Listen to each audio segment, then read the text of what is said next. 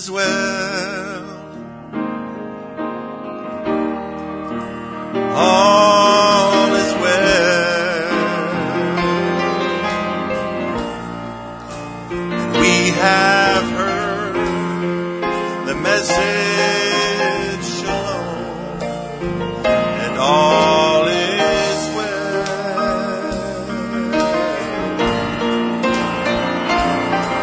There is a place of perfect rest behind the inner veil.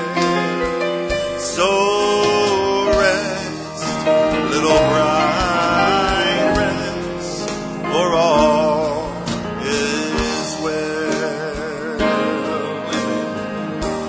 Yes, all is well.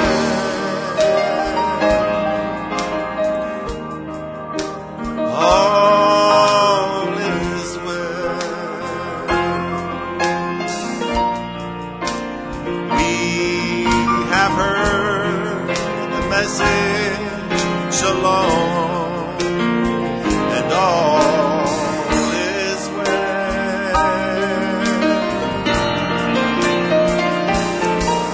There is a place of perfect rest behind the inner veil. So rest, a little bright rest, for all is well. All hail King Jesus. All hail Emmanuel.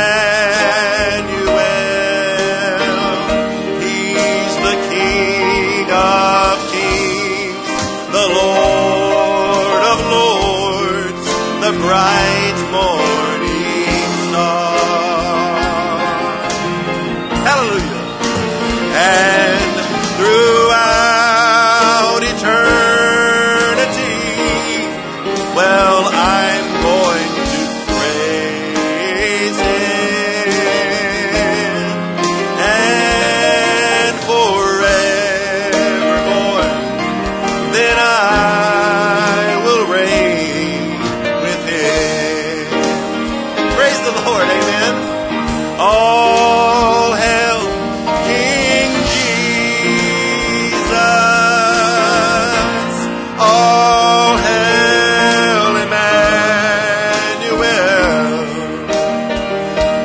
He's the King of kings, the Lord of lords, the bright morning star.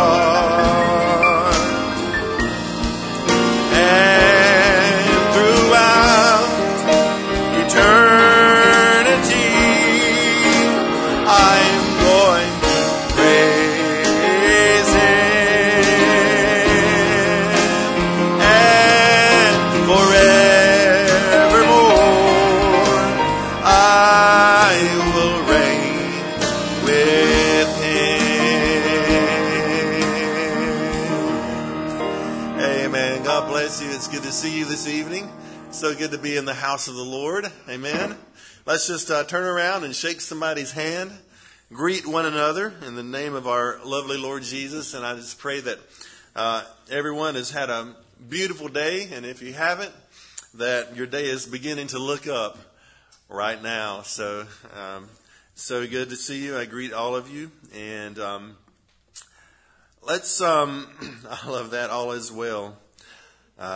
What a wonderful way to start out a service, by saying all is well. Sometimes it doesn't seem well, right?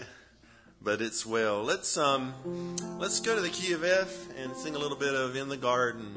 I come to the garden alone, while the dew is still on the roses, and the voice I hear falling on my ear, the Son of God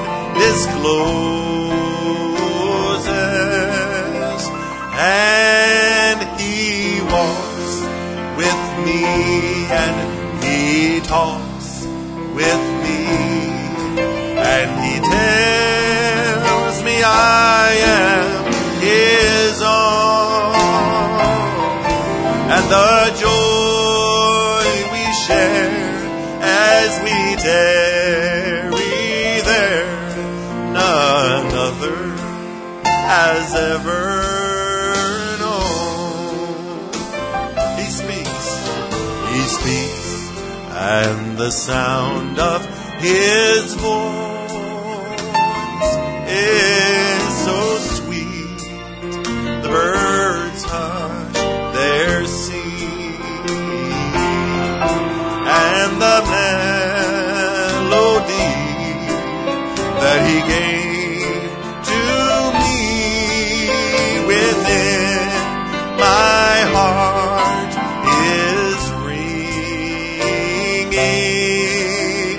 and He walks with me, and He talks with me, and He tells me I am His own, and the joy we share as we tarry there, none other has ever known. Let's enter the garden this evening. I'll stay in the garden with Him, though the night around me is falling,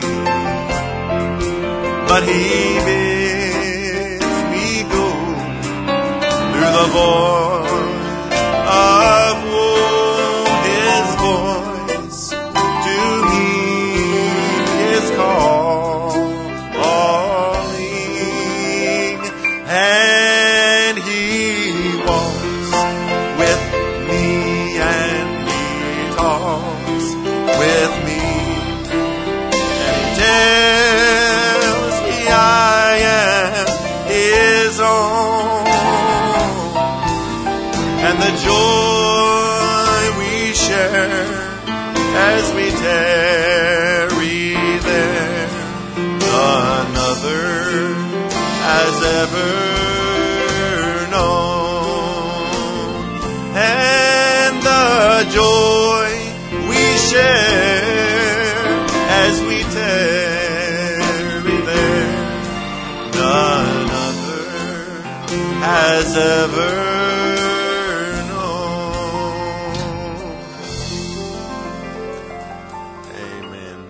good to be in the garden with Christ, right?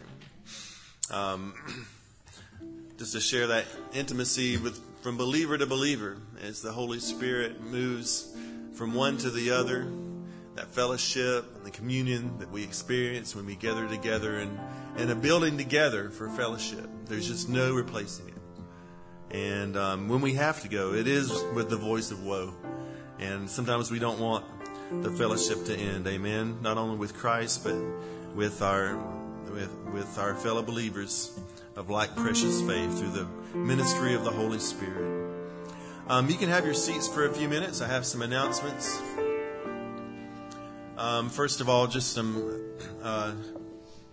prayers. And brother, would you come up and address the prayers after we go over these? It's good to see Brother Gunnar here and this evening. We'd like to mention Crystal Johnson is out sick tonight. Also, Sister Haley. Carrie Whitlock is not feeling well either. Brother Aaron, leading up to his big trip overseas, he's not doing well either. So let's pray especially for him, that nothing would hinder his going off to minister and represent HBT in Africa. We also want to mention the Pugh family who's out sick tonight. Brother Keith Buchanan, he's working. And Jane Munch, who's sick as well.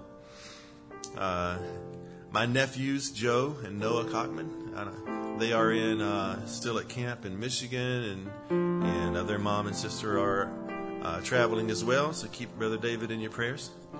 and as well as all of them, he's not very good at being a bachelor. And so also my daughters are traveling as well. They had kind of a rough day getting from London to Rome. Can you really call that a rough day? I'm not sure. And so but be in prayer for them. And on a serious note, Sister Emily Arrowwood had the issue with her eyes and the virus she's experiencing. I know that's very worrisome to her family and to her as well. So keep her in your earnest prayers. Sister Bazaki is out sick, and the Chris Clavel family is out sick as well. So Brother Gunther, come on. And lead us to the Lord in prayer, and as we just bring these cares to Him. Let's just bow our hearts. Dear Heavenly Father God, Lord, we're so thankful, Lord, that you're still on the throne tonight, Lord Jesus. Lord, that we can come and worship you in spirit and truth, Lord. And we know, Lord, that you are the author and finisher of our faith, Lord. And Lord, many requests have been brought before this sacred desk tonight, Lord. And I ask, Father, that you would minister to each one, Lord, in only a way that you could minister to them, Lord Jesus. Lord, different ones on the field traveling, getting ready to travel overseas, Lord. And the unrest of the world that's all around us, Father, Lord. But you chose them to go, Lord. And if you chose a person and called them to go, Lord, you'll see them right through everything, Lord Jesus. Bless the brothers as they travel, Lord. Also, Brother George Smith is also over in Africa, Lord Jesus. Lord, I ask you to bless each one that's come tonight, Lord Jesus. Lord, anoint Brother Barry, anoint his lips, anoint our hearts to hear, Lord, what you have to say to us tonight, Lord. And may we say, did not our hearts burn within us as you spoke to us along the way? We love you and we praise you. It's in the mighty name and precious name of our Lord Jesus Christ. Amen.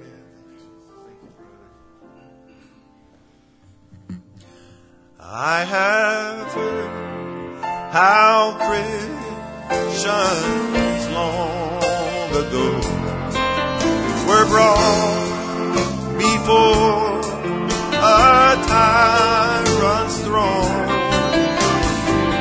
They were told that he would spare their lives if they would renounce the name of Christ. But one by one they chose to die. The Son of God they would not deny, and like a great angelic choir sings, I can almost hear their voices ring, and I will pledge allegiance to the Lamb with all our strength, with all I am. I will seek to honor His command. I pledge allegiance to the Lamb. Now the years have come and the years have gone, but the cause of Christ still goes on. Now our time has come to count the loss, to reject this world, to embrace the cross. So one by one, let us live our lives for the one who died to give us life, until the trumpet sounds on that final day. Let's stand. Let us proudly stand and boldly say, I pledge allegiance to the Lamb with all my strength, with all I am.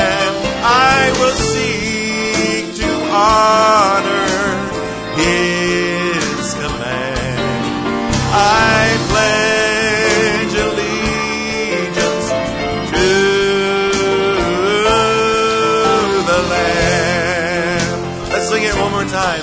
I pledge allegiance to the Lamb. With all my strength, with all I am, I will seek to honor His command.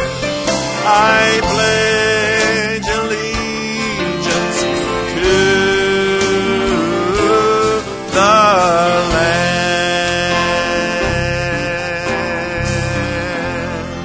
Amen. Praise the Lord. Let's put it in the key of F and sing, I shall not be moved. I'm feeling pretty strong right now. I'm standing here pledging allegiance to the Lamb. Let's do a little bit of I shall not be moved there. Well, Jesus is my Savior, I shall not be moved. Amen.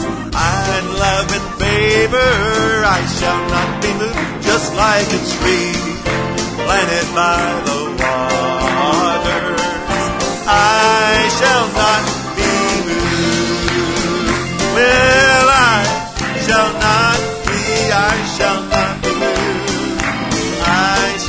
not be moved. Just like a tree planted by the waters, I shall not be moved. Well, in my Christ abiding, I shall not be moved. In His love I'm hiding, I shall not be moved. Just like a tree standing by the waters, I shall not be moved. I shall not be moved.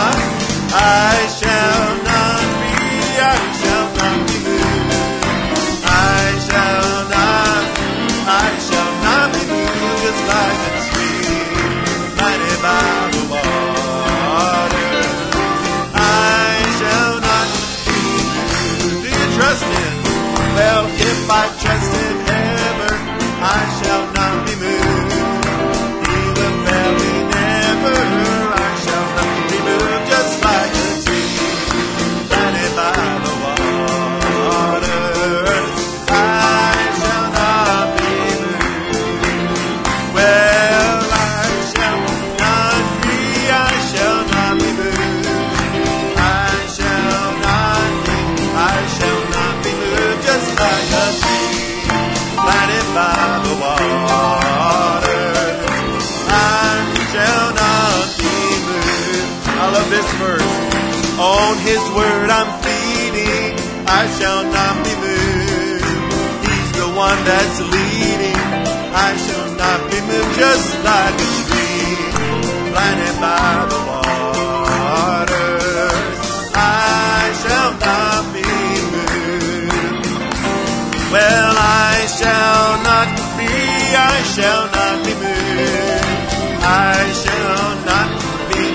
shall not be moved. Just like a tree planted by the waters, I shall not be moved. Amen. On His word I'm feeding, I shall not be moved.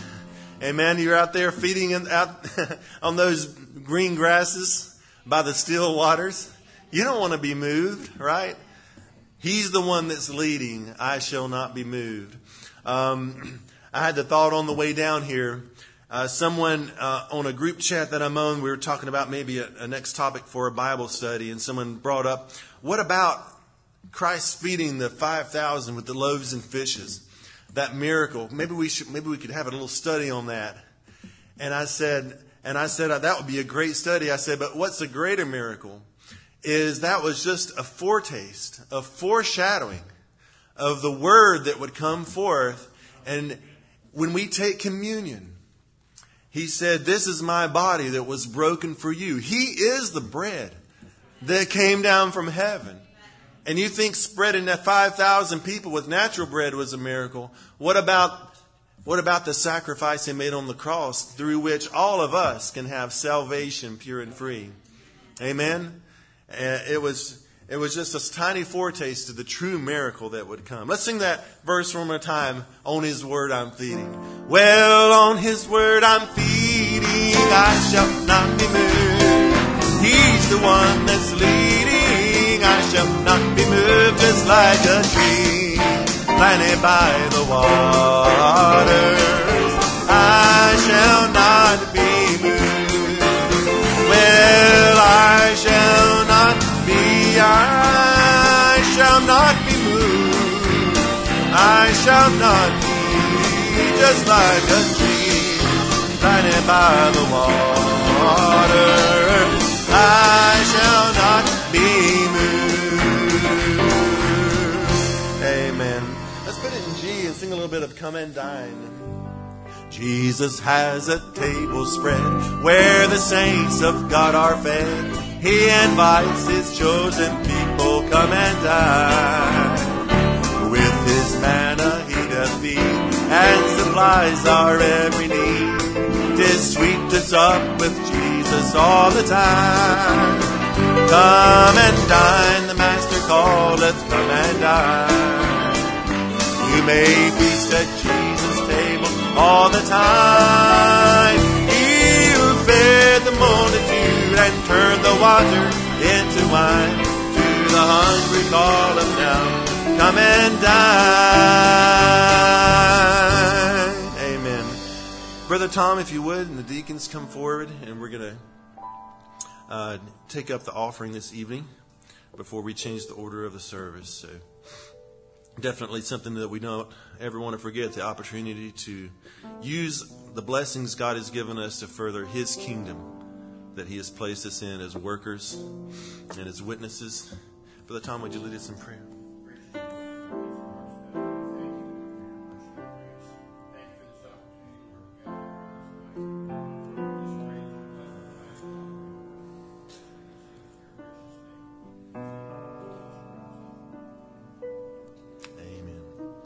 As Brother Barry comes this evening, let's sing Flow Through Me.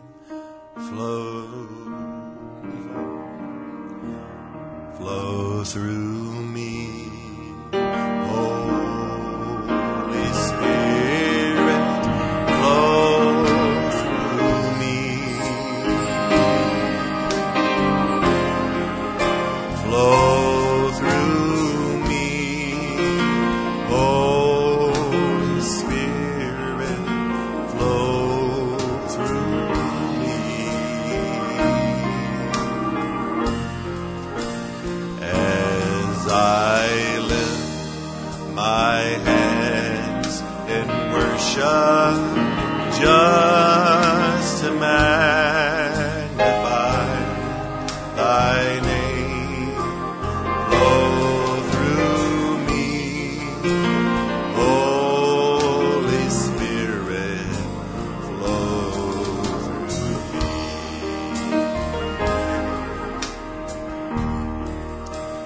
Flow through me, Holy Spirit, flow through me. Just welcome Him into your presence. Flow through me, Holy Spirit, flow through me. As I lift my hands in worship, just to magnify Thy name, flow through me, Holy Spirit, flow through me. Amen. Thank you, Brother John. While you're standing, let's sing one more little chorus. Majesty, majesty. Let's pull that up there. Majesty. Worship His majesty. Unto Jesus be all glory, honor, and praise.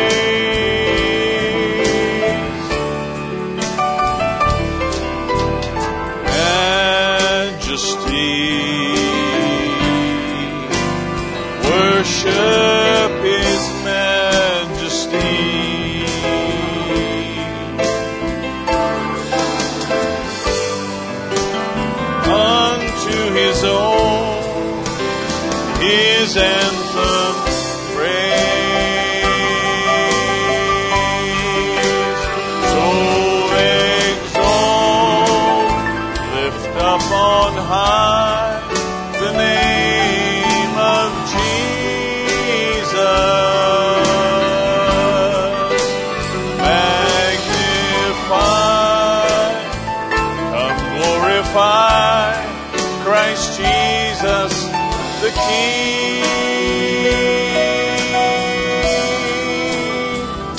Oh, majesty, we worship his majesty. Jesus who died, now glorified, King of all. Let's sing that chorus again now. So exalt, lift up on high the name of Jesus.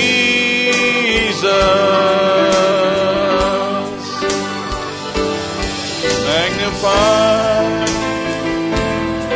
glorify Christ Jesus the King.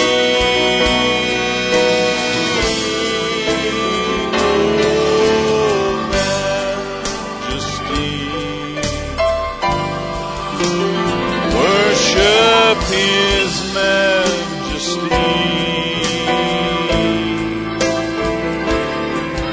who died, now glorified, King of all kings. Praise the Lord. He's worthy of all praise. Isn't that right? Amen. God bless you all. Certainly good to have you here today. Let's go right to prayer, and we want to remember the males as well. Tested positive for the virus this week, and they're not feeling well at all. So let's remember them in prayer tonight, if you will. Sister Becky will play, and just hold your need before him tonight, because God knows all about it, and God knows all about the answer as well.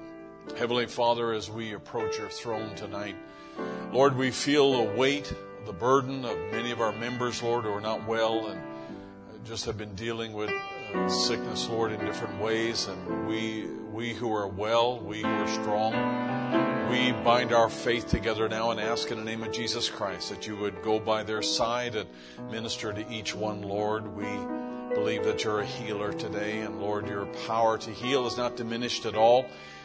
Not because you're not here, and Lord, not because Brother Branham's not here, but Lord, it's our faith that reaches out and touches the hem of your garment.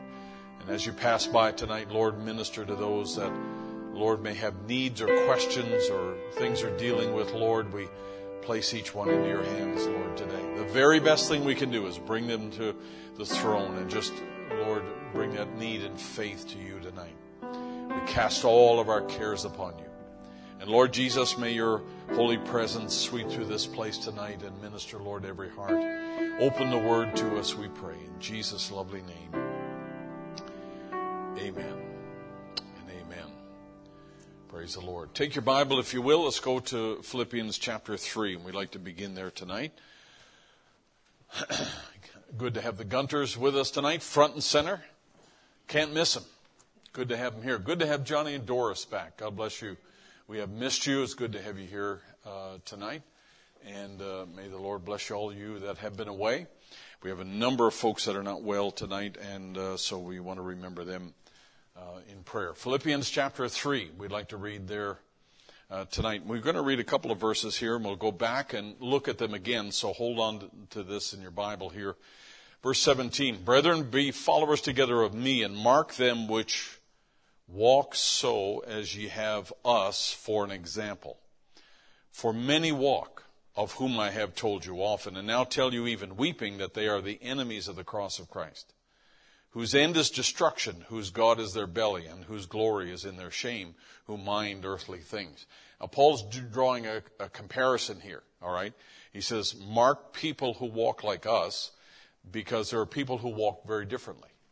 And so we want you to notice this contrast here. For our conversation, verse 20, is in heaven, from whence also we look for the Savior, the Lord Jesus Christ, who shall change our vile body, that it might be fashioned like unto his glorious body, according to the working whereby he is able even to subdue all things unto himself. May the Lord add his blessing. You may be seated tonight. Good to have you with us, buddy.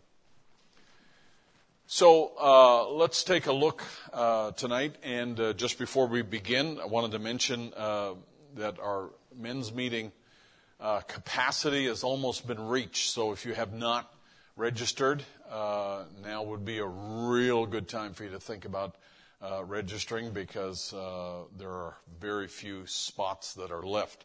As a matter of fact, they were all sold out today, and then there was a couple of cancellations there. So if you're planning to do that, then now would be a good time.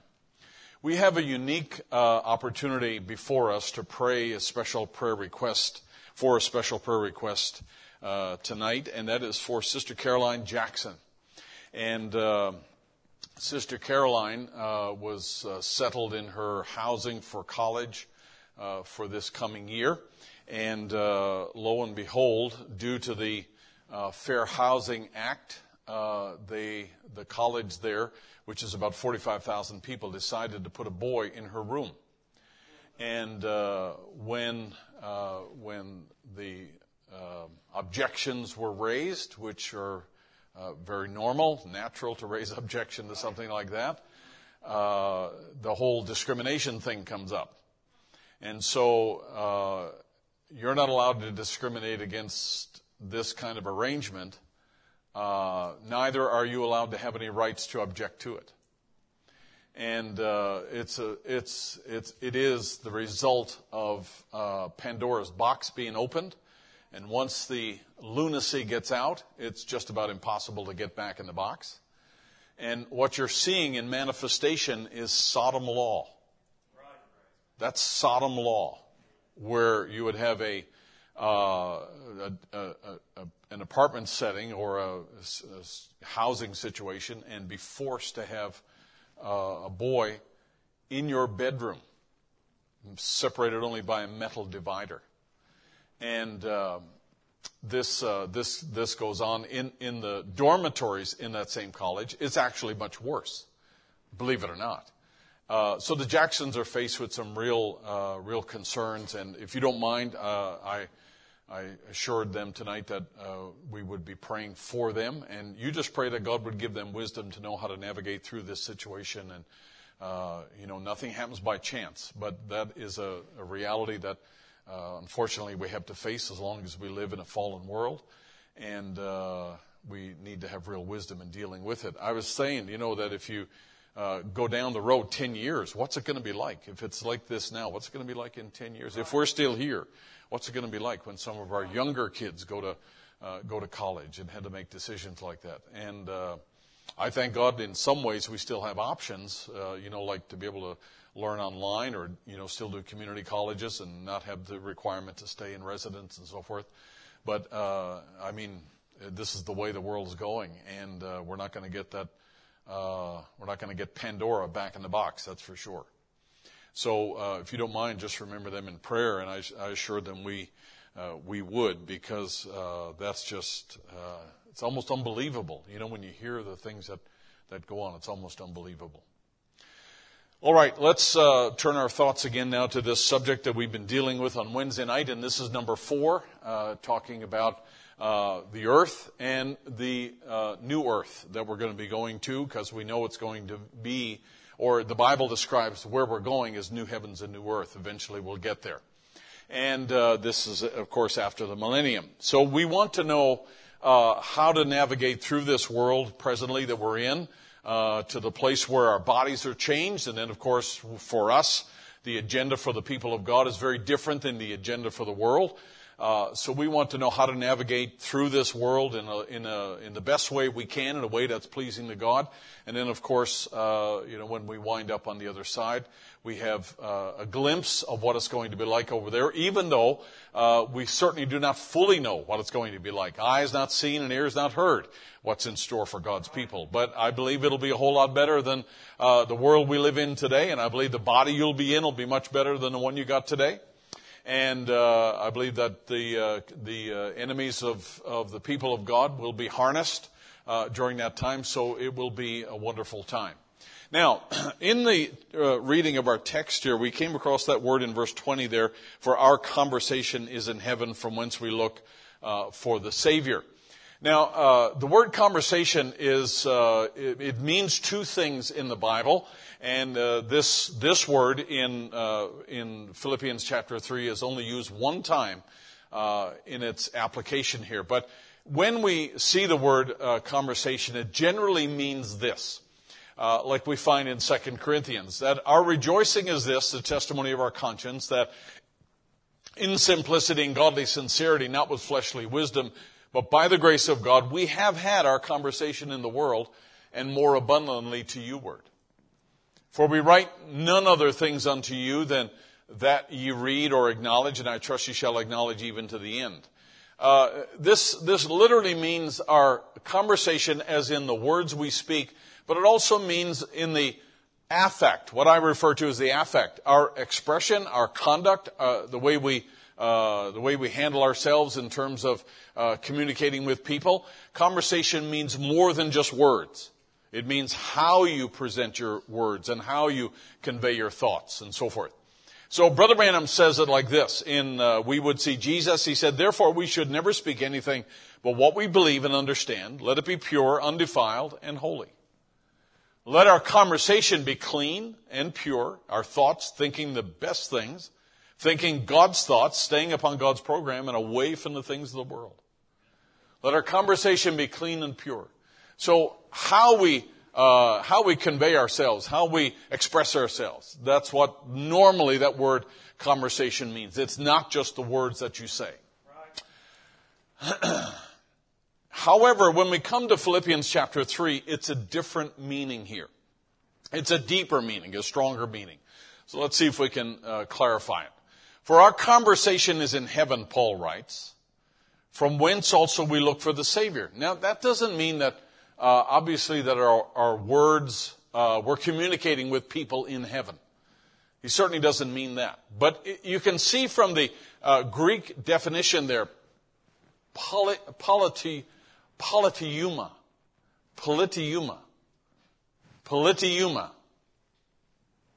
Aren't you glad I don't say, let's all say? Because I can't even say. It means the administration of civil affairs or of a commonwealth. The constitution of a commonwealth. For a form of government and the laws by which it administered. Listen now. Paul says our conversation is in heaven. Now, I live in a commonwealth. I don't know about you, but I live in the Commonwealth of Virginia. And so therefore, the administration of the Commonwealth, the laws of the Commonwealth, are not made by me. They're made by somebody else. As a matter of fact, the Constitution of Virginia was actually written by Thomas Jefferson many years ago. And the Commonwealth is administered by and has laws which have been set in Richmond a long time ago. And those are laws by which we have to live in Virginia. And so Paul is actually saying, and if you notice the Greek word there, it has very close to the word political in there, or the politics of your life. In other words, the rules that govern how you live are not made by you. The way that you and I live and conduct ourselves in this world is not determined by your assessment of how we should live. Those rules, if you like, or those guidelines are made somewhere else. The way that we live, the administration of our lives is not governed by what the church even says, right? Can we go that far and say that we are people who are guided by the Word?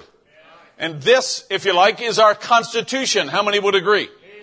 And it's not written by us. It's not up for question. It's not something that we debate about or, we make it political in any way. It's not at all. But it is, Paul is making a statement here saying that our lives are governed by God's Word entirely, and this is the Constitution by which we live.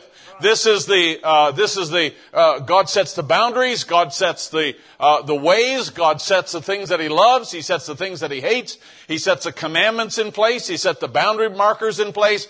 Everything is set by a higher power than us. And we are called as Christians to live according to that constitution and not the constitution of our own thinking or the constitution of the world around us. Is that all right? Now, go back with me to verse 17. And Paul says, "Now, brethren, be followers together of me, and mark them which walk so as ye have us for an example." I would like to be marked as someone who, is identified with the Scripture and walks that way. I'd like to be known for that in our community and in the church and in the body of Christ. But he says there's a contrast, though. There's a problem, because there are many who walk who really could be considered nothing short of enemies of the cross of Christ. And he says with those people, their mind is set on material things. Their end is destruction. Their God is their belly. They're looking to consume as much as they can. They're looking to get as much as they can. They want to use the church. They want to use church people. They want to use their office. They want to use whatever they can. They're associated with the church, because Paul is not saying they're outside of it, but he says these are people who walk, but they are actually enemies of the cross of Christ, because they're not walking truly by the principles that are expressed by God for kingdom believers. Did you hear that? They're walking, but they're not walking according to God's constitution. They're not walking in God's way. Somebody say amen this evening here. And so Paul says that those people, their end is destruction. God's going to take care of that. You don't need to take care of that.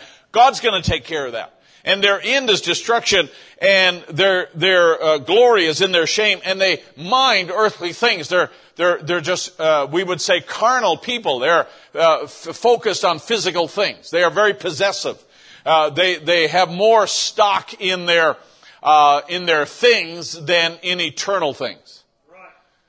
So they are people who have they like to accumulate wealth, or they accumulate things, and they feel like they're measured by their possessions, and so they never want to let things go. I'll tell you what, I'm the kind of person, I don't know if it's just my personality or if it's Christ in me, probably a bit of both. But to me, there's nothing really that I'm going to fight to hang on to very strongly except my wife. And she's just about the only thing I have left in the house. I mean, as far as people goes. I mean, everybody else has left us. So appreciate it, honey. Appreciate you being around. Everybody else has sprung the nest, and they're all gone. Despite my best efforts, I tried to keep them all. They're all gone. And so other than my wife, I'm going to let go whatever. I mean, if somebody wants to come and rob our house because they have a need, hey, don't rob the house. Just let me know. I'll write you a check. I mean, I would give you some cash, whatever I could do to help. Because to me, even if we lost it all in this world, we are inheritors of the kingdom. We are inheritors of the kingdom of God. I believe that with all my heart. And so Paul is saying that because we are Christians, our direction comes from above, not this way. And the people who govern their lives by what's happening around them wind up very sad people very often. Because, I mean, the government will change its policies, and, people will change their policy. People will disappoint you, and all kinds of things will happen this way. But I'll tell you, with God, His word doesn't change. Heavens and earth will pass away, but His word doesn't pass away. And so He's very consistent. And Paul says that's where we want to keep our minds. That's where we want to keep our focus. And the right expectation, as he said in the last verse here, He shall change our vile body. And he said that's our hope, and we subject ourselves to that. The right expectation for a believer is actually a defense and a shield from earthly temptations. Because when we're expecting the right thing, we're always living with the anticipation that something good's going to happen. And hey, we could be called and taken out of here. I don't know about you, but very often calamities have to happen to bring us to that mindset. Brother Branham called it desperation. He said it's too bad, but it does have that effect on you, that desperation makes you very often more serious. It makes you more earnest. It makes you look at your life. It makes you check up. Right?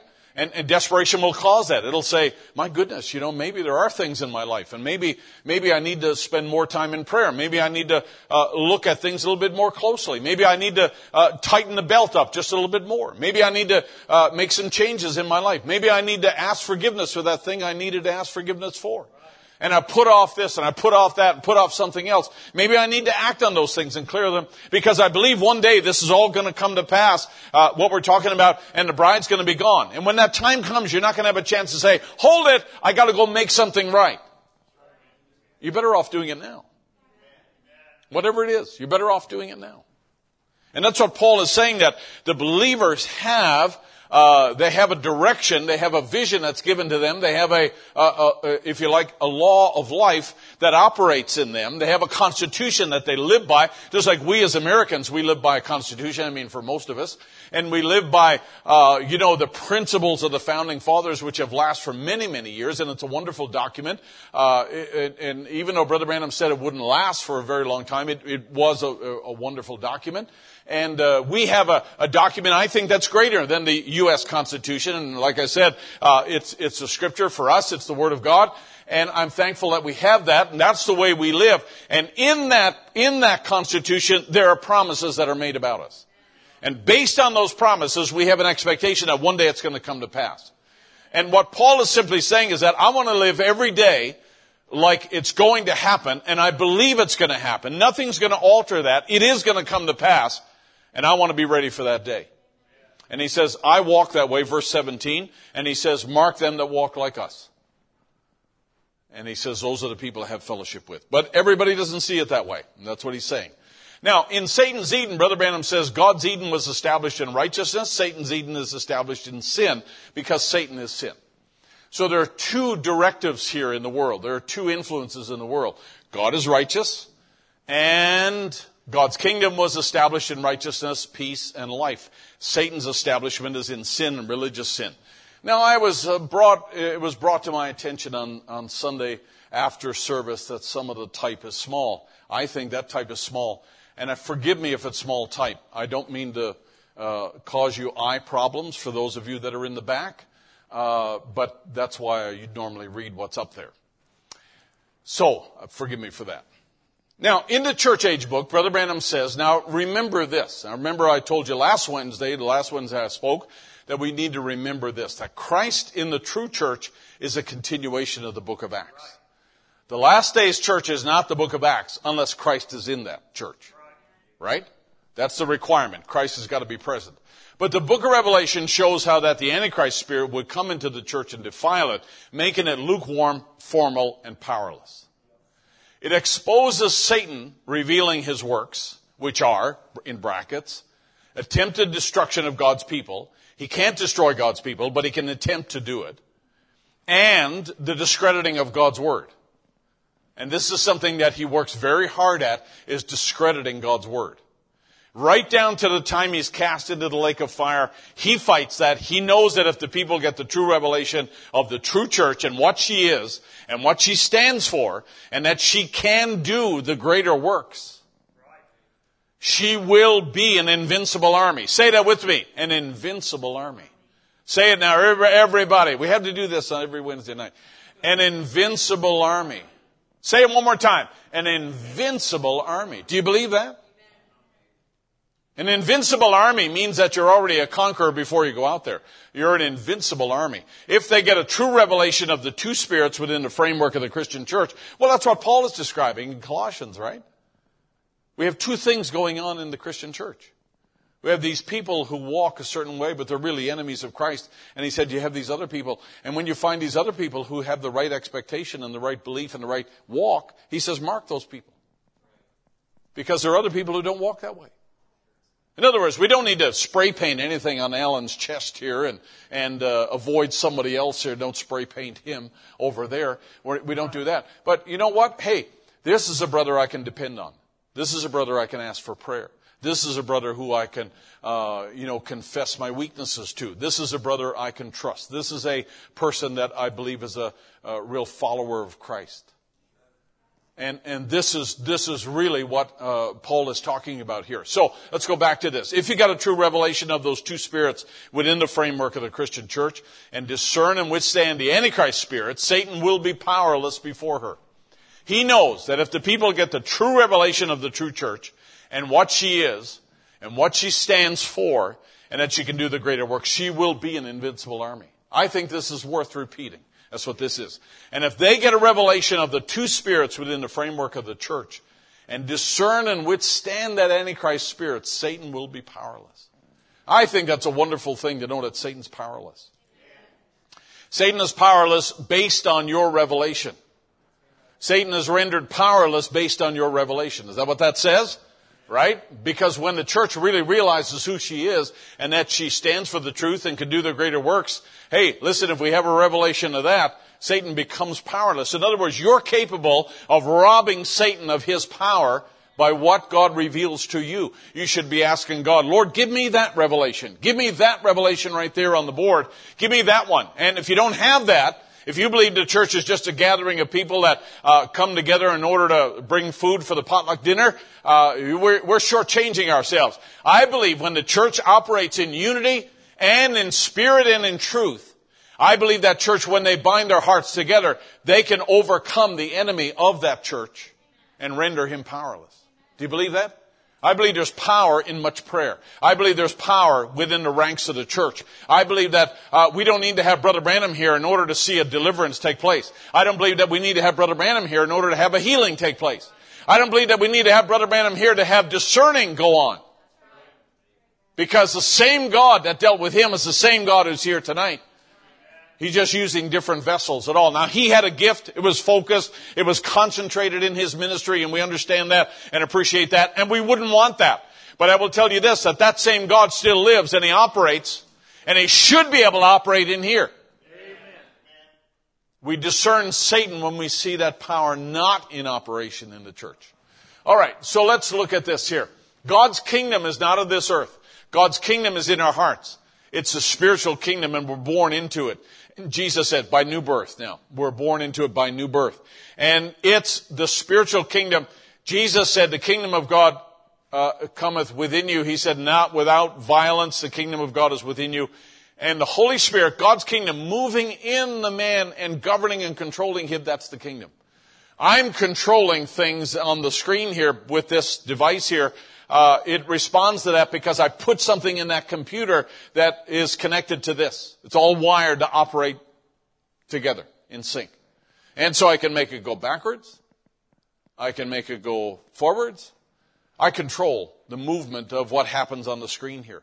God placed something within us that is simply a responder to his control over us.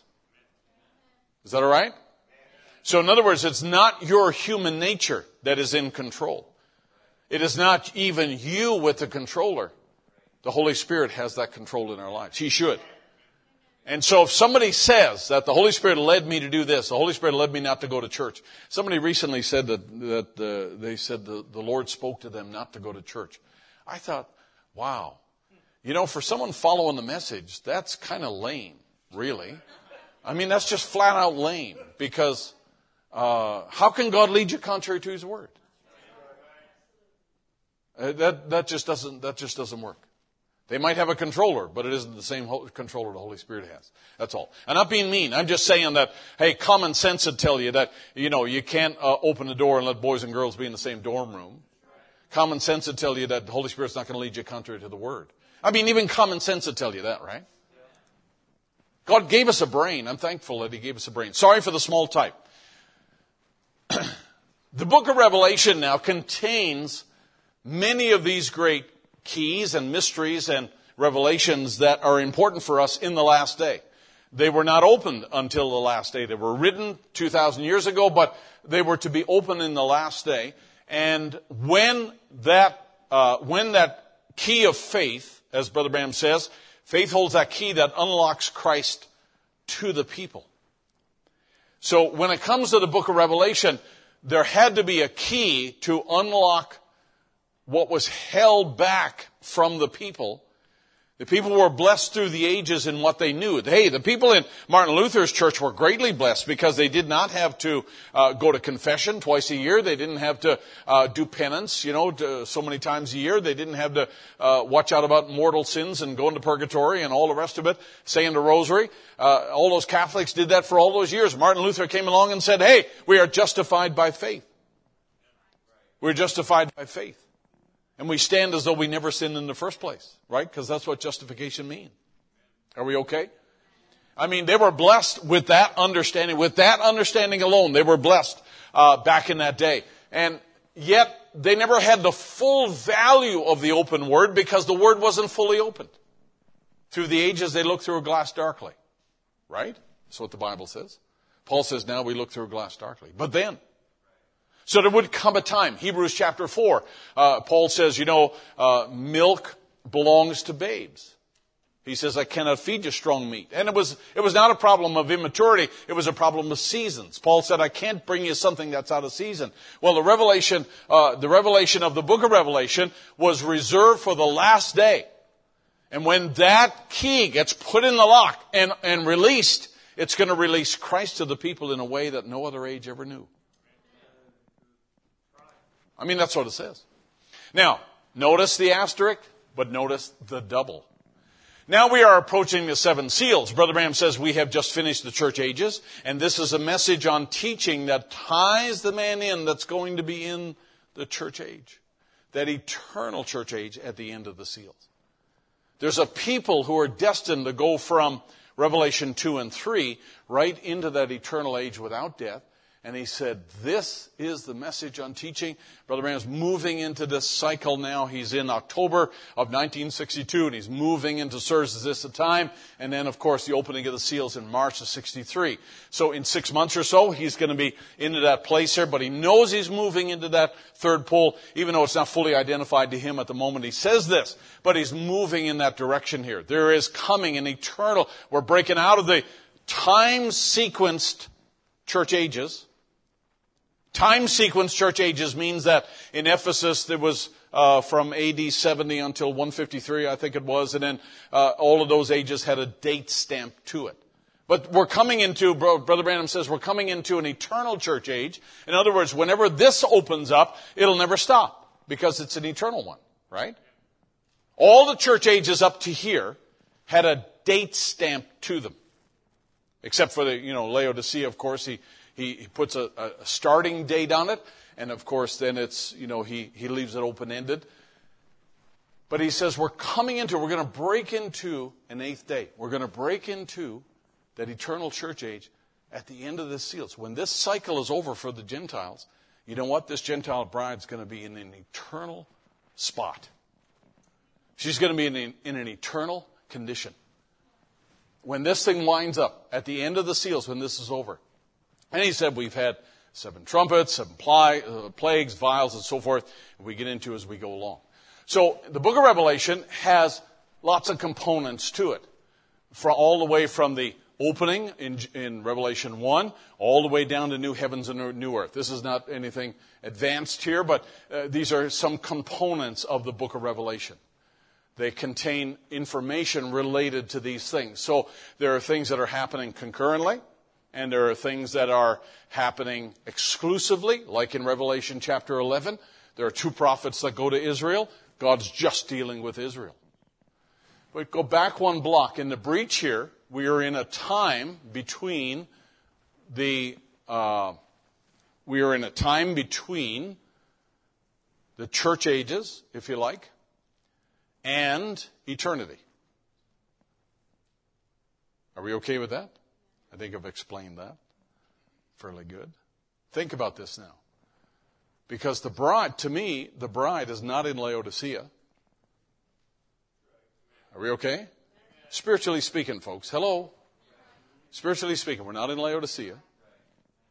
We're in what Brother Branham refers to as a bride age. A time specifically when God's dealing with the bride. I'll guarantee you, God's not dealing with the charismatic church today. God is not dealing with the Pentecostal assemblies. He's on the outside, can't get in. He has no access, right? So we're in the bride age, and eventually we're going to step into it in eternity in a new body in the marriage supper of the Lamb. How many believe that?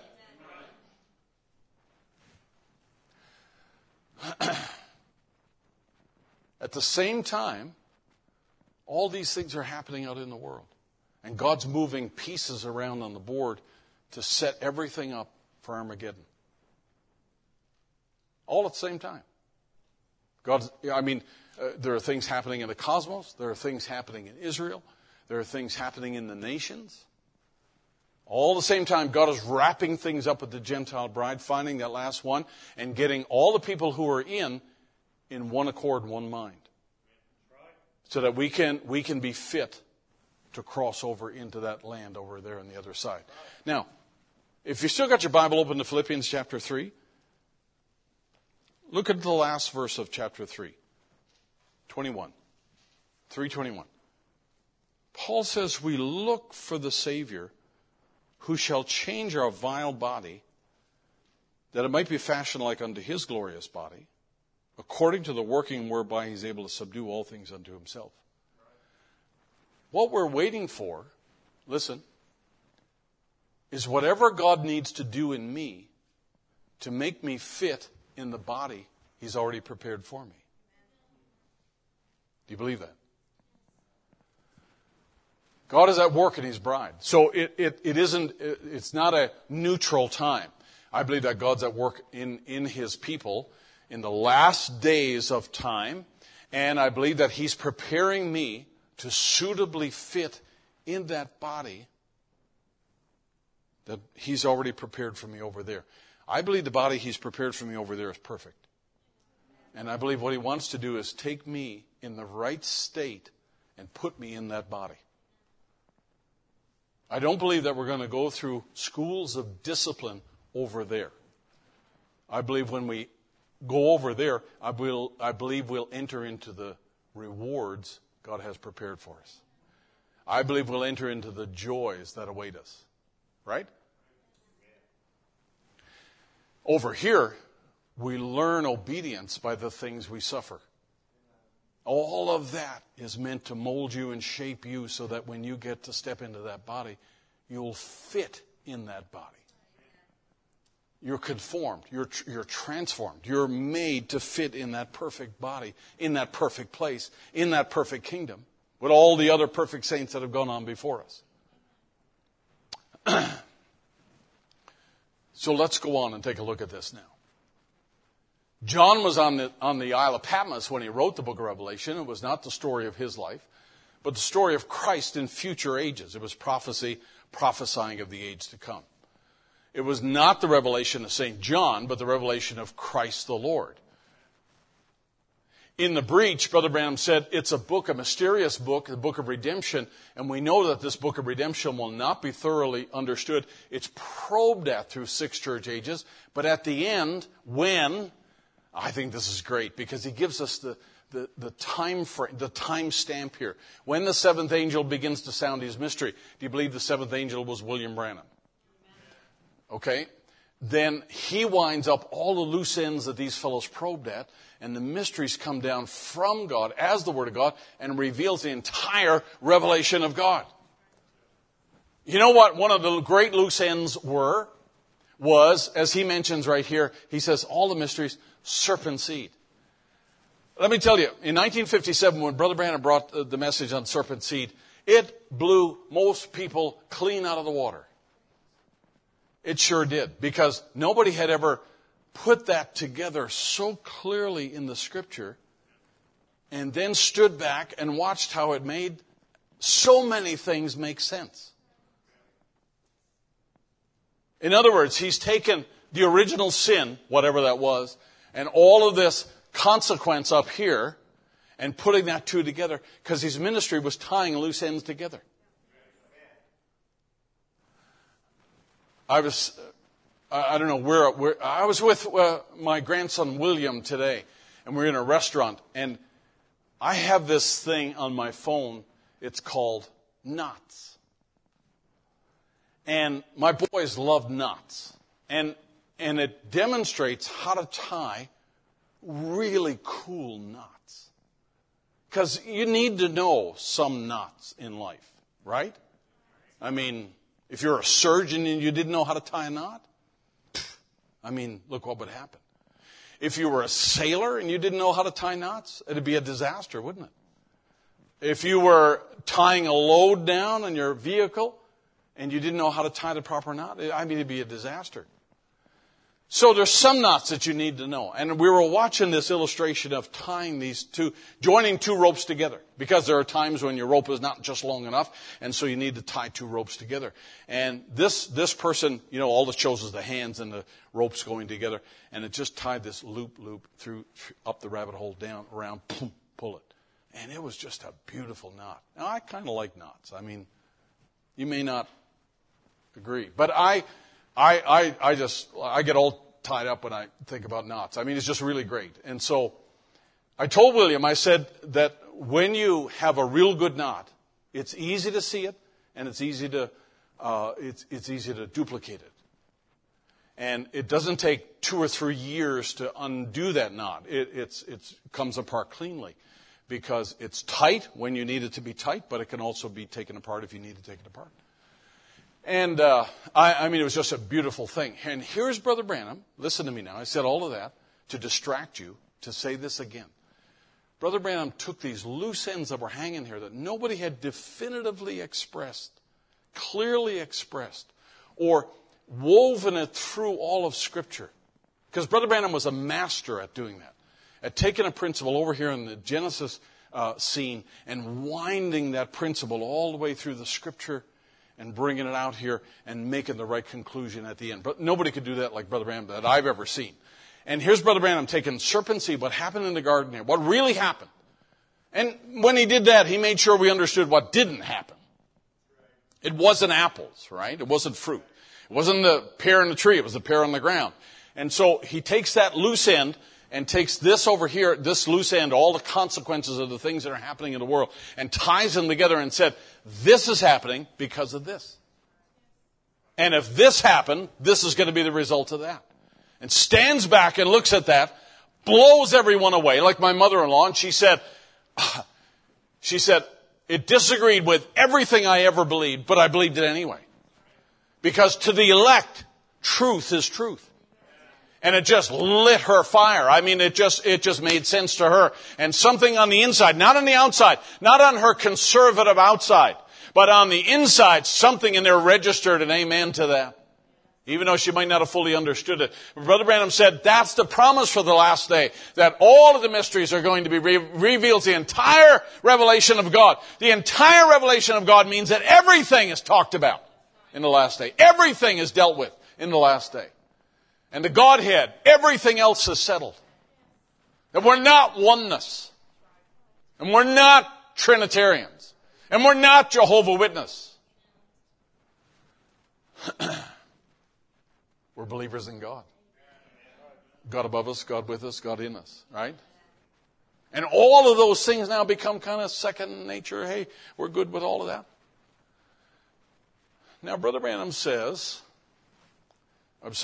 in the book of Exodus, this angel who comes in the last day, this angel of God, Brother Branham said he's seen many times in the services. He's been seen many times in the services. A brother told me that Brother Branham told him, it's not on tape, but he said the angel sometimes would dress in a suit and sit in the congregation. And he said he would direct things from there. Kind of makes you think about your neighbor, doesn't it? But that's what he said Brother Branham told him. And he said he's seen many times in the services, and I know that he's here. Now, Brother Branham has a special sensitivity to that because of the gift that was given to him. And he said, I've felt him 3 or 4 times since I've been here. Now, many people misunderstand that. He said, this is in no means an angel worship. It is not. I do not pray in the name of the angel or even know his name. But if you'll check the Scripture, when God sends his people, it's an angel that directs him. Pause.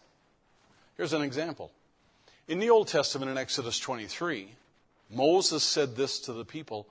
He said, behold, I send an angel before thee. He's speaking now for God here. He says, I send an angel before thee to keep thee in the way. and to bring thee into the place that I have prepared. Who's going to be doing this? It's not Moses who's leading. There's an angel watching over this whole thing. In a sense, he's a controller or a director of things that are happening here. He has these agents on earth. He has these people on earth. But this is what happened in the first Exodus here. Then the Bible says, beware of him and obey his voice. Provoke him not. For he will not pardon your transgressions, for my name is in him. But if thou shalt indeed his voice, and indeed obey his voice, and do all that I speak, then I will be an enemy unto thine enemies, and an adversary unto thine adversaries. In other words, you're never really alone. So if you're in a camp that's planning a departure like Dathan and Korah, we're going to elect a captain and go back, like I said, on Sunday. Let me tell you, there's somebody listening to that, even if you think it's just us. Us four, no more. There's somebody, you always got to anticipate the person from overhead. And this angel is right there. And this is what Moses is cautioning the people. He says, if you follow this angel, he'll be an enemy to your enemies and an adversary unto your adversaries. For mine angel shall go before thee and bring thee unto the Amorites, the Hittites, the Perizzites, and the Canaanites, and the Hivites, and the Jebusites, and I will cut them off. This angel knows where he's going. This angel is unafraid of any obstacle. This angel is unafraid of any enemy that you might encounter. So you follow him because he knows where he's going. And listen, behind that angel, there's another power behind that angel. You believe that? So there's a realm we can see and a realm we can't see. And in this realm we can't see, there are powers that are stacked up that actually direct the people of God. Now, over here, going back to this quote here, he says, now you say, well, how about in the New Testament? Certainly it was always the angel of the Lord. Peter, when he was in prison, the angel of the Lord came down and delivered him. And angels, had a direct involvement in the movement of God's people, directing John the Revelator, directing Paul in Macedonia, all the other places in Scripture that we could find that. So if that's true, that every time God's people are on the move, then it's also true that there's an angel around somewhere that's helping direct that move. And even though Brother Branham's not with us, I believe that angel is still around. There's one who's watching over us, who knows exactly where we're going and is not afraid of any enemy that will stand in our way. And I'm looking forward, Brother Branham says, to a breaking forth of the Spirit of God in the last day that we're living in, for another surge of the Holy Spirit into the church for rapturing faith just before it comes. I will say this, like I've been saying on Sundays, that I'm looking forward to what God will do. I'm looking forward to what God will do. Because when God gives a surge into the church, you won't be able to contain yourself. I believe it'll energize the people so their bodies can be changed. I believe that. Because every time he says a statement like that, when you study it, let me tell you, there's a connection between the resurrection and the crossing over and going over to the other side. So we've come to the end of this journey here where we're at the capstone of this whole thing. And this involves Christ himself. This involves Christ himself at the very end of it. Now, stay with me just for another few minutes here. Brother Branham said, and the Holy Ghost is the token that the blood has been applied, because it follows the blood all the way from the book of redemption. So not only do we have an angel that watches over the movement of the church, but we also have the Holy Spirit who's watching that list of names on the book of redemption all the way down through the ages. And making sure that when they come forth into the light, they are fully redeemed by the blood of Christ. Let me say that again. The Holy Ghost is a token that the blood has been applied because it follows the blood all the way from the book of redemption. It, being the Holy Spirit, follows that blood all the way from the book of redemption. That was the purpose of him coming. That's what he followed in every age. Every age he's followed that to see that is brought forth, that they could not be made perfect without us. Every age, the Holy Spirit's watching down in Martin Luther's age to make sure everybody whose name is on the book is redeemed during that time. In other words, in this last day, God's actually been looking out for you and waiting for you to come on the scene. And when you come on the scene, there's been a day appointed where you would realize, I'm more than just a son of Frank and Betty Coffey, but I'm a son of God. And it's not just you happen to walk into the right church. It's the Holy Spirit, or if you like, that higher power guiding the people of God to the tree of life so that we can experience redemption and the freedom that comes with it. And the joy that comes with knowing that we are forgiven and we stand in the sight of God as though we never sinned in the first place. That was not a fluke, saints of God. That was the leading of the Holy Spirit, that because He's been following you in every age. He's been following the bride of Christ in every age. He's actually been looking out for you so that you'd come to the right place. You didn't come to the right place because you were smarter than other people. You came to the right place because He led you. And now the entire Holy Spirit visits the church, making God in human flesh, He said, as He did before Sodom and so forth. Oh, it's a wonderful thing. Now, don't read that. Take your sheet for a moment. Let's take a look at it. We're not going to read it all. I took a section. I was reading through this, my SEALs book, and I found this little section here, and I thought, wow, this is worth sharing. And if I put it on the screen, it would be 15 screens. So let's take a quick look at it. Brother Branham does this summary, if you like. A summary of what is actually going on in this opening of the seal book. And he said the forfeited title deed is now in the hands of the original owner, Almighty God. The title deed to earth and eternal life, when Adam forfeited it, and Satan's dirty hands could not take it, so it went back to its original owner, God Himself. We're going to find it in just a minute, and there He sits on the throne with it in His hand, the title deed. That's what Revelation 4 and 5 describe. I saw Him sitting on the throne, a book was in His hand. Remember that? Revelation chapter 4, Revelation chapter 5. And He said, oh, that makes me feel religious, friends. In other words, He, the Lamb, has got the book with your name in it sitting on the throne. He's sitting there. The title deed to eternal life, abstract title deed to eternal life. When Adam forfeited it by sin in the Garden of Eden for wisdom instead of faith, it went back to the hands of the owner, Almighty God. What a great thing. And He said, what's it doing? In the hands of God, waiting for redemption claims. He made a way of redemption. He made a way back. And someday the Redeemer is to take it back. You see where we're going to now. We're getting to now. We'll watch this fellow sitting upon the throne. Now that's what the seals do. They open up this view of Christ. Okay? Because the seals loose this revelation, and we're looking at Him that's sitting on the throne. Another few lines here. He says now, He's waiting for redemption claims. It's redemption. And what is this book of redemption, this title deed, abstract title deed? You say abstract. What does an abstract mean? It means it's searched all the way back to its beginning. Like that little drop of ink this morning when it struck the bleach, went all the way back into the elements. And when sin has been confessed and fallen into the blood of Christ, it gives an abstract right straight back to the... Listen now. When sin has been confessed and fallen into the blood of Christ, it gives an abstract right straight back to the Creator again. And you become a son of God. Abstract title deed is held in the hand of Almighty God. What does that mean? All right, watch here on the board. So I was looking up this title here of abstract title deed, the way Brother Branham refers to it here. And the abstract of title is a document. The physical item denoting a change of title is the deed. Stop. So if I went over to Micah here, and Micah says, I've always wanted to live in a commonwealth, so I want to live in Virginia. And so he comes up with the cash to buy my house. Okay?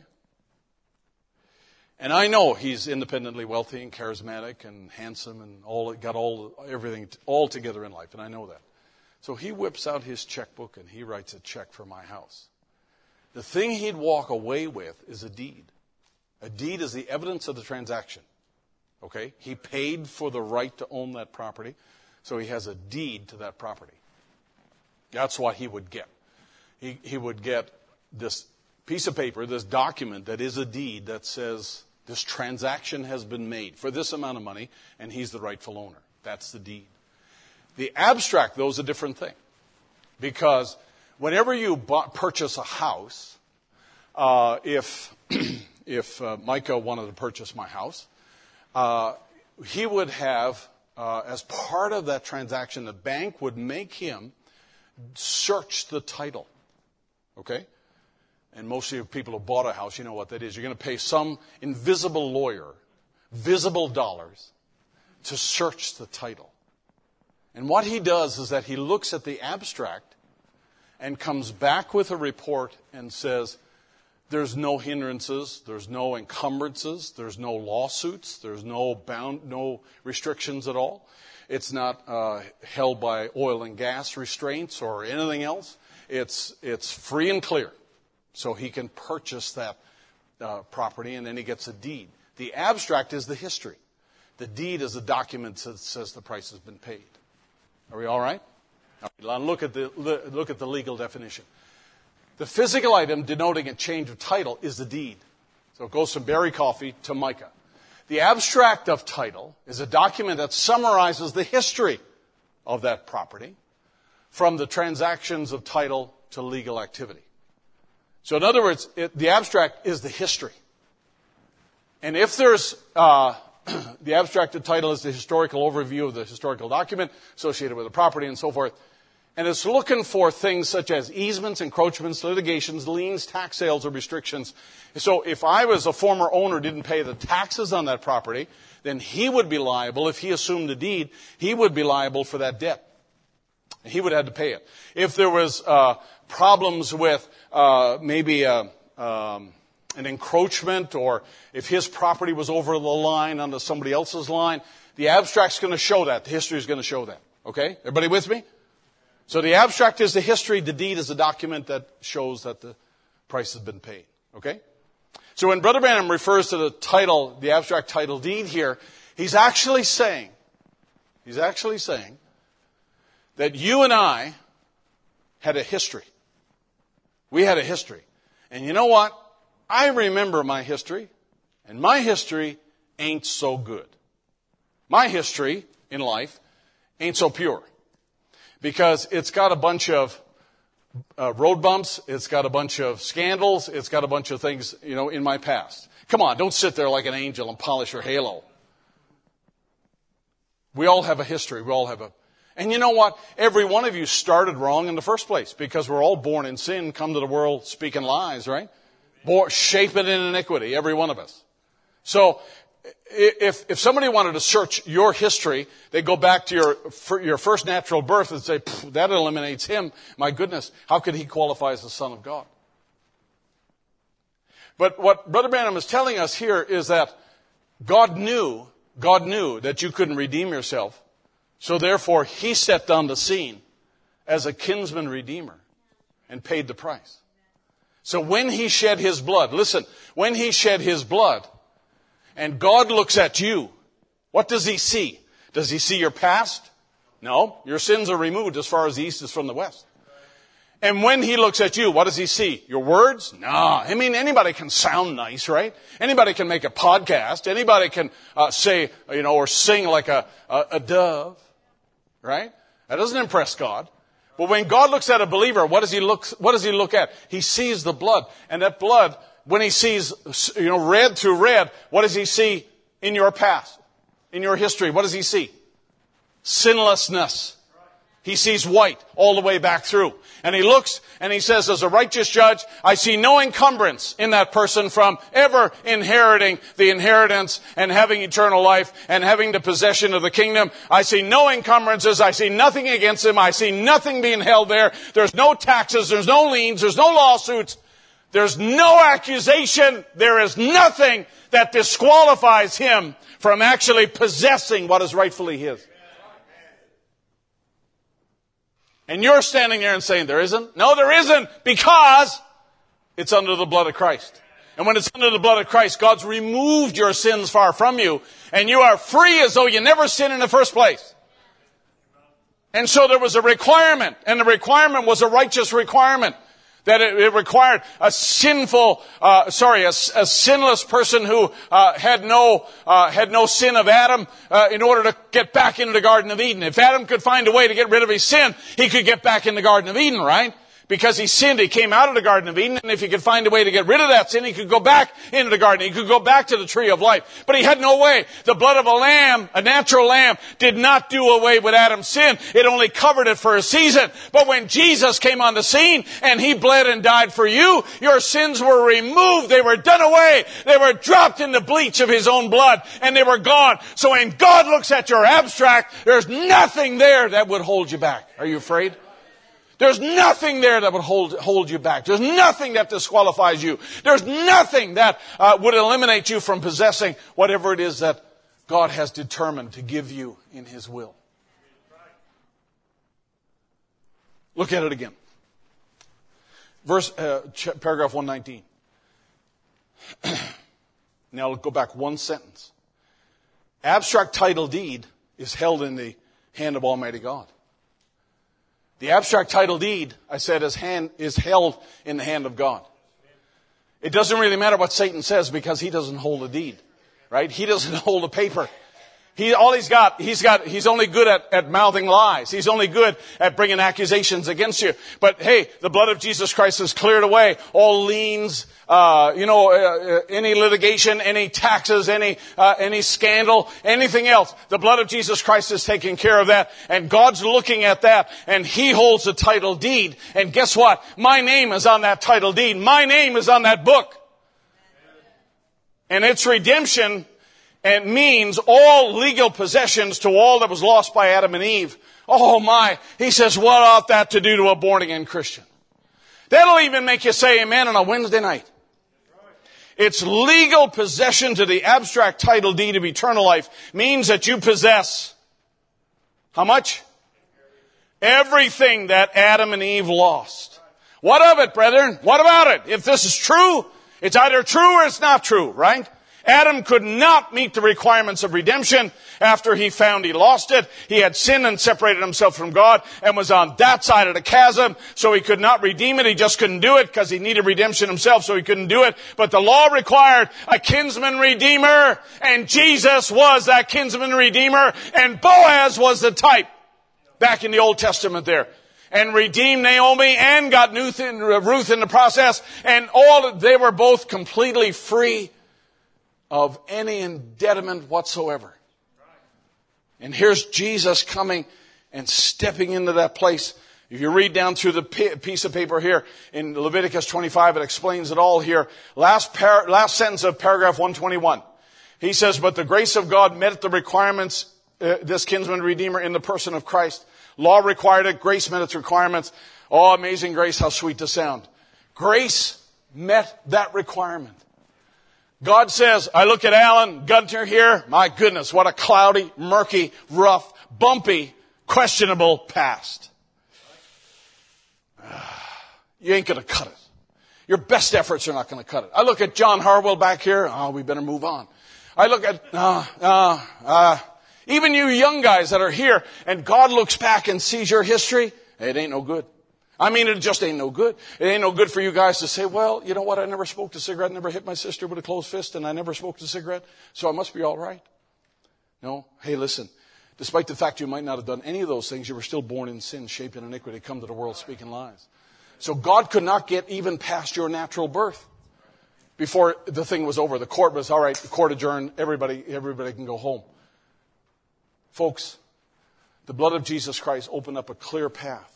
So when I look now at a believer, I see nothing but the purity and the justification, the sanctification, the whole process here, and brings you right back to the throne with Him sitting on the throne with the title deed in His hand. You go back and you stand in front of that throne and you look, my name's on that.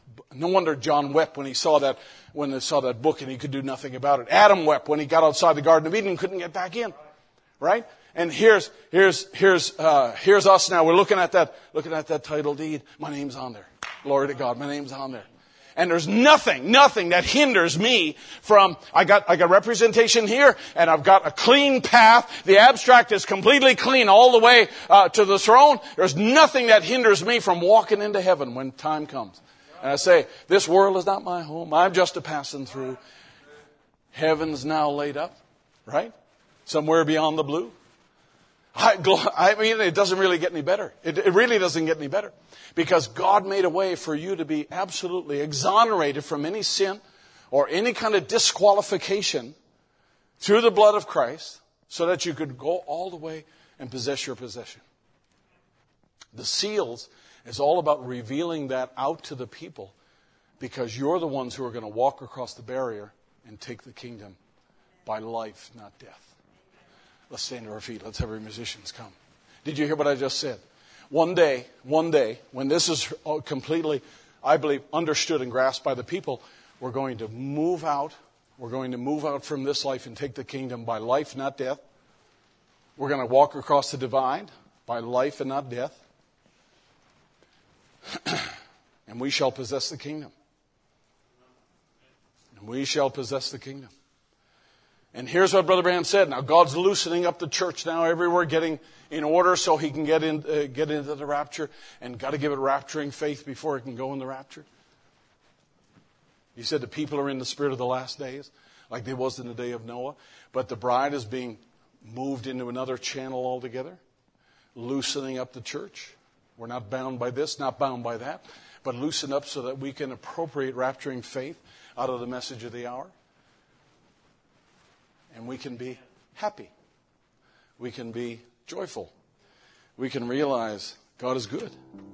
We can realize that God's got this all under control. And He made a way. And He made a way. And He didn't ask you to make the way. He made the way and said, here it is wrapped up in these seals right here. But I'm going to tear the seals off and let you read it yourself so you can have the book and you can read it. That's only one page out of the breach. That's just one page. But he summarizes the beauty and the purpose of the opening of these 7 seals right there. And when that revelation comes, it releases Christ to the people. And you realize, wow, that's what He did for me. Oh, my goodness. God is good, isn't He? Can't you see why I'm so happy? I've accepted the word of the Lord, the revealed word that was spoken by that prophet of Malachi 4. Sing it again now. Oh, can't you see why I'm so happy? I've accepted the word of the Lord, the revealed word that was spoken by that prophet of Malachi 4. Praise the Lord. Are you in the key of F? Let's switch it to the key of F. I thirsted in the barren land of sin and shame. Nothing there's fire I found.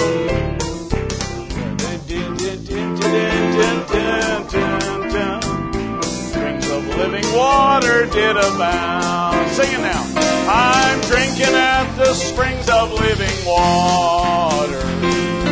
Happy now am I, and my soul is satisfied. Oh, I'm drinking at the springs of living water.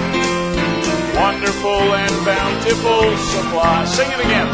Oh, yes, I'm drinking at the springs of living water. Happy now am I, and my soul is satisfied.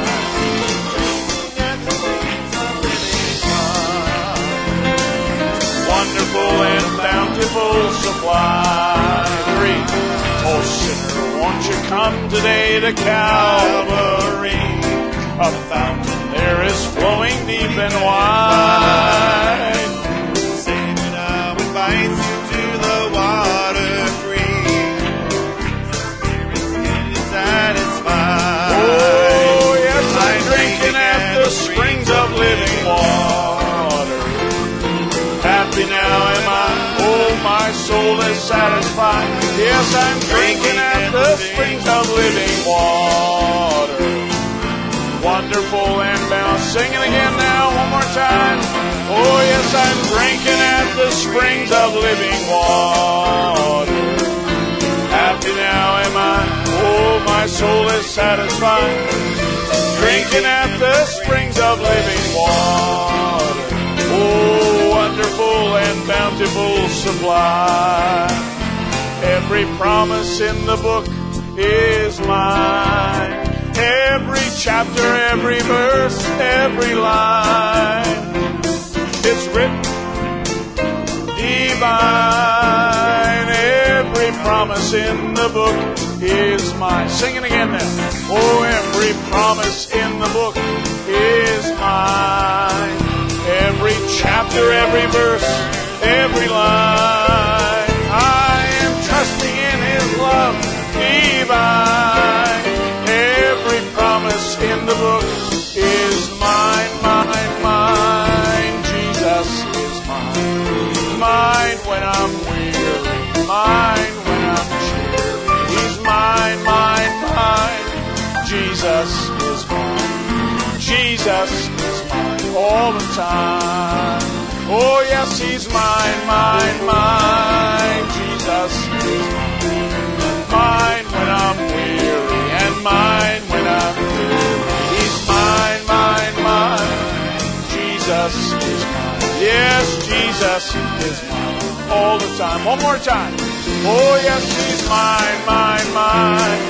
Jesus is mine. He's mine when I'm weary, mine when I'm weary. He's mine, mine. Jesus is mine. Jesus is mine all the time. Every day with Jesus is sweeter than the day before. Every day with my Jesus, love Him more and more.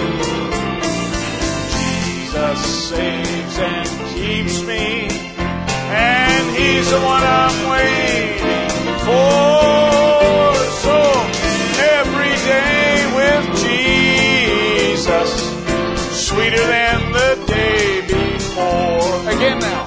Oh, every day with my Jesus is sweeter than the day before.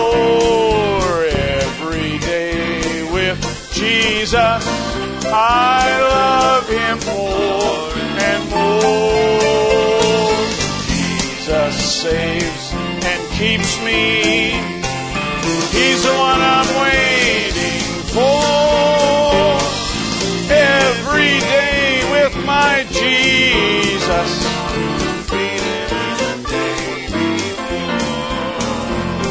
hallelujah, glory to God. Let's give Him an offering of praise here.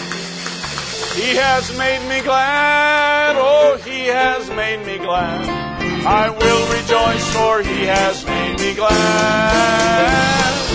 He has made me glad, oh, He has made me glad.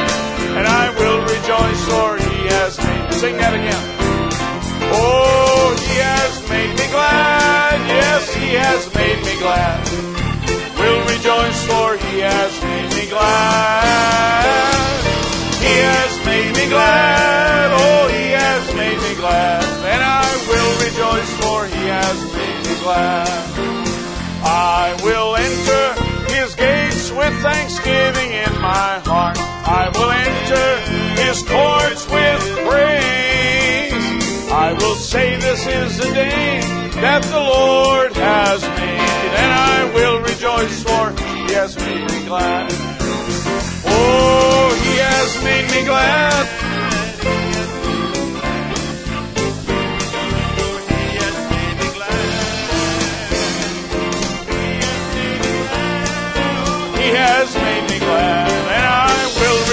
for He has made me glad. Hallelujah. He's got it all in control. He's got it all in control. Put that reassurance deep down in my soul. He's got it all in control. Let's pray. Heavenly Father, we are so grateful that you have it all under control. The world is spinning without restraint to fulfill the prophecies that are spoken about it. But Lord, you have a people who are growing in grace and knowledge, and they are fulfilling. They are realizing who they are. They are realizing they are a part of an invincible army. They are realizing, Lord, their true heritage and their true genealogy. They're realizing, Lord, that the abstract title deed shows nothing against them. And they are free and clear to enter into the kingdom. Naturally, Satan would fight that people. Naturally, Satan would come against her. But we are an invincible army. And so, Lord, we are thankful for that strength and that power that you give. And now, Lord, I pray that you would take a little of this atmosphere. May you deposit it in the hearts of those people that are listening tonight. Those who are not well, those who are hurting, Lord. The little children. Father, we commit them to you now. And ask and pray in Jesus' name that you would just minister mightily to them. And Lord, we especially remember the Jackson family tonight. And we hold them up in prayer, believing, Lord, that there is a solution to every problem. Problems we never knew were coming. Problems we didn't anticipate. But Lord, there's nothing hidden with you. And so I pray you'd reveal your wisdom to them. And Lord, you would give it to them. And Lord, may it just be a real testimony of the grace of God. Father, I just ask that you would be in attendance, Lord, in that need in that household. And Father, you would just give the Jackson family the mind of Christ. We love you, Lord, with all of our heart. Bless our assembly, O God. And I pray that you would watch over your people, Lord, until we meet again. In Jesus' lovely name we pray. Amen. And amen. Sing it as you go tonight. He's got it all in control. He's got it all.